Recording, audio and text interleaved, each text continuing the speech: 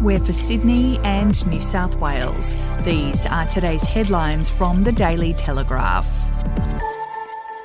People caught with small amounts of illicit drugs would be able to avoid court for their first two offences under landmark drug reforms, which Premier Dominic Perrottet says strike the right balance between enforcement and rehabilitation.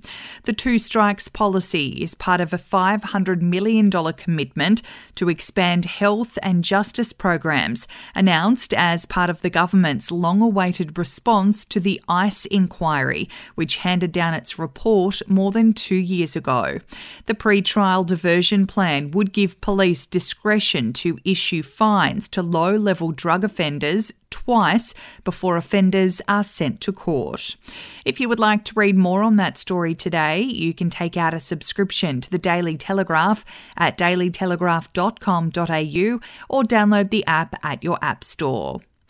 The drunk and drugged driver who killed the 3 Abdullah children and their cousin before his jail time was slashed by 6 years on appeal has now gone to the High Court seeking permission to appeal for a second time, claiming judges failed to determine if his ADHD was linked to his actions. The mother of one of Samuel Davidson's victims has blasted his ADHD defence as farcical. Abdullah siblings Anthony, Angelina and Sienna and their cousin Veronique Saker died when Davidson, now 32, lost control of his car and ploughed into them while they were walking along a footpath at Oatlands in Sydney's northwest on February 1, 2020. We'll be back after this. News doesn't have to be boring. The Brits have given Prince Harry a new nickname after yet another tell-all interview. Oh God, is it the Ginger Whinger? Let the team at news.com.au get you up to speed each day with their podcast, From the Newsroom. A couple were busted joining the Mile High Club. Well, I guess they can't play Virgin anymore. Politics, sport, red carpets, royals. Get all the goss in just a few minutes. Follow From the Newsroom wherever you get your podcast from. Labor MPs have been slapped with a 7-month Parliament booze ban between now and next year's state election.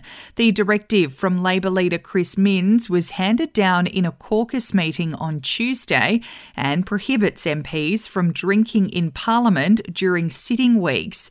The Daily Telegraph spoke to multiple MPs who confirmed the ban, with several voicing frustration over the measure, which they said was a reaction to Labor MP Anna Watson being accused by One Nation MP Mark Latham of getting paralytically drunk in Parliament.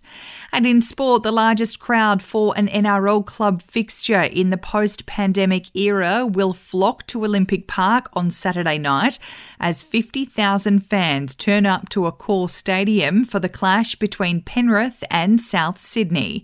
With COVID disruptions causing havoc to crowds for the past 2 years, officials are expecting a bumper audience for the sudden death grand final rematch to determine who makes it to the decider.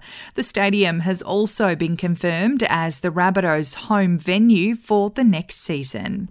Those are your headlines from the Daily Telegraph. For updates and breaking news throughout the day, take out a subscription at dailytelegraph.com.au. We'll have another update for you tomorrow.